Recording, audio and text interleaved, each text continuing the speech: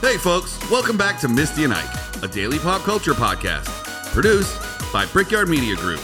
And now here's your hosts, Misty Roberts and Isaac Heckert. Happy Friday, everybody! Happy Friday! Welcome back to the Misty and Ike Morning Show. Oh, happy Moonshine Friday. Episode 120. 220. I skipped a whole 100. I think it's 225. Yeah. Yeah. 225. Yep, 225. 225 of them. You've been drinking moonshine, ain't you? I'm drunk as hell. You've been drinking. You got in the moonshine, didn't you? I got up in the shine this morning, Misty. Tell you what. I keep telling you not to start the day with moonshine. How else you supposed to start your day? Coffee, like normal people. I did. I would just put a little shine in the coffee. No. Hell yeah. Why is it Moonshine Day? It's actually National Moonshine Day. Oh, well, hey, folks. It's National Moonshine Day. Yeah. So, I mean, we should celebrate. I've been celebrating all morning. Clearly. Yep. As drunk as a skunk. You want to know some interesting facts about moonshine? I do, actually. Can I keep my accent the whole time? If you want. I want to. I haven't done the accent on the show in a while. You want to? Yeah, hell yeah. You eat yet? Yeah. You want to? You want to? Moonshine facts. All There right, ain't no Bubba. rules when you're making moonshine right here. Like spirits like Scotch whiskey, Irish whiskey, gin, and sake have certain rules which dictate the ingredients, equipment, and processes that must be used to create them. Scotch whiskey, for example, must be made in Scotland, distilled twice, matured in oak casks for 3 years or more, and made from water and malted barley. I do not like this. And have a minimum alcoholic strength of 40% ABV. The Scots are so strict on these rules that they have legislated them. You know, you don't even sound like mountain southern. You sound like one of those weird people in the Pennsylvania hills, like Pennsyltucky. Yep. That's where my kinfolk from. Oh my God. I sound like one of them that made it out and is making an educational video. Okay, have you heard of okay. No, I just like it's so prevalent like in the last few weeks. Mayor of Easttown on HBO. No, I have not seen that. So it takes place in the hills of Pennsyltucky, and it's Kate Winslet who is English. That's the Titanic titty lady right there. But I don't even know what to say to that. Nice lady showed her titties on the Titanic movie in front of Adam DiCaprio or whatever his name is.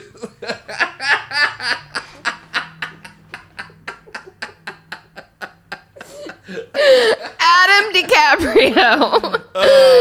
What's that fella's name? Leonardo. Yeah, that's what I meant. Leo for short, even. Yeah, he got to see some titties. Anyways, everyone's been talking about how spot on the cast of this nailed that terrible accent. Did she show her titties in that? I'm not even upset about interrupting you a minute ago now. I'm just not. I just got a case of the tickles right there. You sure did. Woo. Anyways, you sound just like her, and I can't get... I've been watching the show, and I can't get it out of my head, and I had to get it out of my head and say, you sound like Kate Winslet. It's never a dull moment here on the Misty and Ike morning program. You are drunk. Yep. I think you are drunk. Well, I just said titties like 8 times on our show. You sure did. That's the record for the number of times titties has been said I on Misty think and that Ike. we've never said it up until this episode Yep, here and now. And now I've said titties like 12 times. You sure have. I'm going to put a titty counter on the bottom of the screen. No, I'm not. I'm not going to bother to do that. I don't even understand how in an episode about moonshine it's been said this many times, but yesterday's episode about male strippers, it wasn't mentioned once. Well, why would you talk about man titties? That's not really what I was That's gross. going for there. Did you know that not all moonshine is illegal? I did know that. You can get it registered with the government. Nor is it all dangerous, because Yep. it's been long said that it's very dangerous. What the legal moonshine has? What, like 40%? I think that's what you just said, right? No, that was that was Scotch. Irish whiskey. Scotch. Well, okay, so without any FDA inspections to ensure safety and quality, you know, there have always been bad batches or poor production techniques. You know, there's been things like distilling it in a car radiator. So that has the potential to create high levels of dangerous chemicals, like methanol. Methanol run your boat real fast. Consuming methanol can acidify your blood, causing blindness, seizures, and death. Hell yeah. You never gone blind drinking moonshine before? Well, so that's the thing. Many moonshiners in their small communities started to not be okay with the perception that it was all being brewed in like a car radiator somewhere and that you were going to die if you drank it. And, you know, it was something that had been passed down generation to generation on how to like properly make it. So they actually started creating a list of acceptable ways to make your moonshine. Yeah. And things that were unacceptable because they wanted to keep their reputations. Yeah. It's one of the reasons why copper is so expensive. Real cool. Copper is the best way to do it, to distill it. Interesting. Yeah. I didn't never know that. Just off the top of my head without even reading a recipe. So what you want to do is you want to make your mash in a barrel and let it sit till it ferments. And then you want to boil it, and then it goes up into some coils, and only the alcohol steam comes out. Right. And then it comes down into it cools as it spirals down through a condenser, and then it drips into something, and then you shake it, and the amount of bubbles that's in it tells you the alcohol content. I mean, that's the last time I made a batch. Do you want to know some other names? I got two things. I do. I got some terms that they use in the moonshine making process. But first, here's some other names for moonshine. Okay. You ready? I'm ready. Hooch. Hooch. I definitely heard it called hooch. White lightning. Heard it called white lightning. White liquor. Never heard that. Mountain Dew. Oh, no. That's where, yep. Yeah. Choop. Choop? Mm-hmm. Homebrew. Shiny. Hooch. Everybody's heard of hooch. You said hooch twice. It's the first thing you said. Well, it's on here twice. Look. I believe you. Anyway, white whiskey. White, ew. Stump whiskey. I don't like the sounds of these things. Mash liquor. And then they didn't have corn liquor on here. I was going to say, corn liquor is the thing I've most often You can make it out of anything you want to. What you generally do is what you have left over from your crop. Like if you got extra corn. Yeah. Or potatoes. You can make vodka. Right. Make potato whiskey if you want to. You can make whiskey. strawberry whiskey. You can make, oh man, you got all kinds of good stuff. Here's some other terms that you can use in the process. These are insider terms. You know, okay. I want to hear about this. Backens is a weak whiskey that is created at the end of a double run. Oh, it's the runoff. Yeah. So a double run is when you distill it twice. Yeah. Or no, you run your mash through twice. Try and make 2 runs of whiskey. Okay. So Backens is it's like 8%. It's kind of gross. Puke is the boiling over of a hot still. Granny fees are bribes paid to law enforcement. Black port is a mash which ferments directly in the still instead of a tub. A runner is a person who moves moonshine while evading the law, also called bootleggers. Right. See our episode on the Dukes of Hazzard, episode I Don't Know. A thumper is a keg that is placed between the boiler and condenser to give the moonshine a second distillation during a single run. Nobody does that because it's boring. Huh. Did you know, this is a weird one, moonshine inspired NASCAR? Oh, I did know that. Really? You forget where I'm knew from. That? Yeah. Because people were just racing each other. They were racing the cops. Right. And they were souping up their cars to be able to go faster than police cars. And then they started racing each other, and then they started. And then there's NASCAR. There you go. You are completely correct. I'm amazed by how much you know about moonshine. Oh, you kidding me? I'm impressed. Allegedly, I know this. All this stuff is alleged. I've never actually made it. You know there's a place called Moonshine University? Well, yesterday we found manstripperuniversity.com, That's so true. Nothing's going to surprise me You're anymore. right. That's a good point. You know, the first moonshiners were British. I did not know that. I mean, I just kind of figured that people, no matter where they were in the world, have always been finding a way to make some kind of alcohol. Yeah. You know? Anytime you're making alcohol illegally and not paying a tax on it, right, you're running from the law. That's true. Yep. All right. So, wait.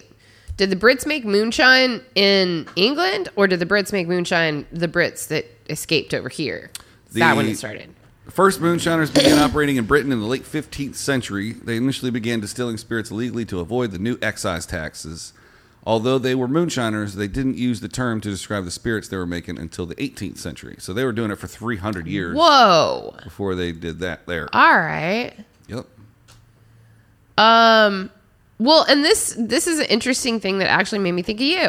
Okay. Piedmont Distillers, which is located in Madison, North Carolina. I know them. Holds the title of being the first legal moonshine operation in the United States and the state's first legal distillery since Prohibition. Mm-hmm. Have you ever seen the show? That's your people. Yeah, that's my people. Yeah. That's them. There's my kinfolk. We're going down to the cement pond later. Oh, snap.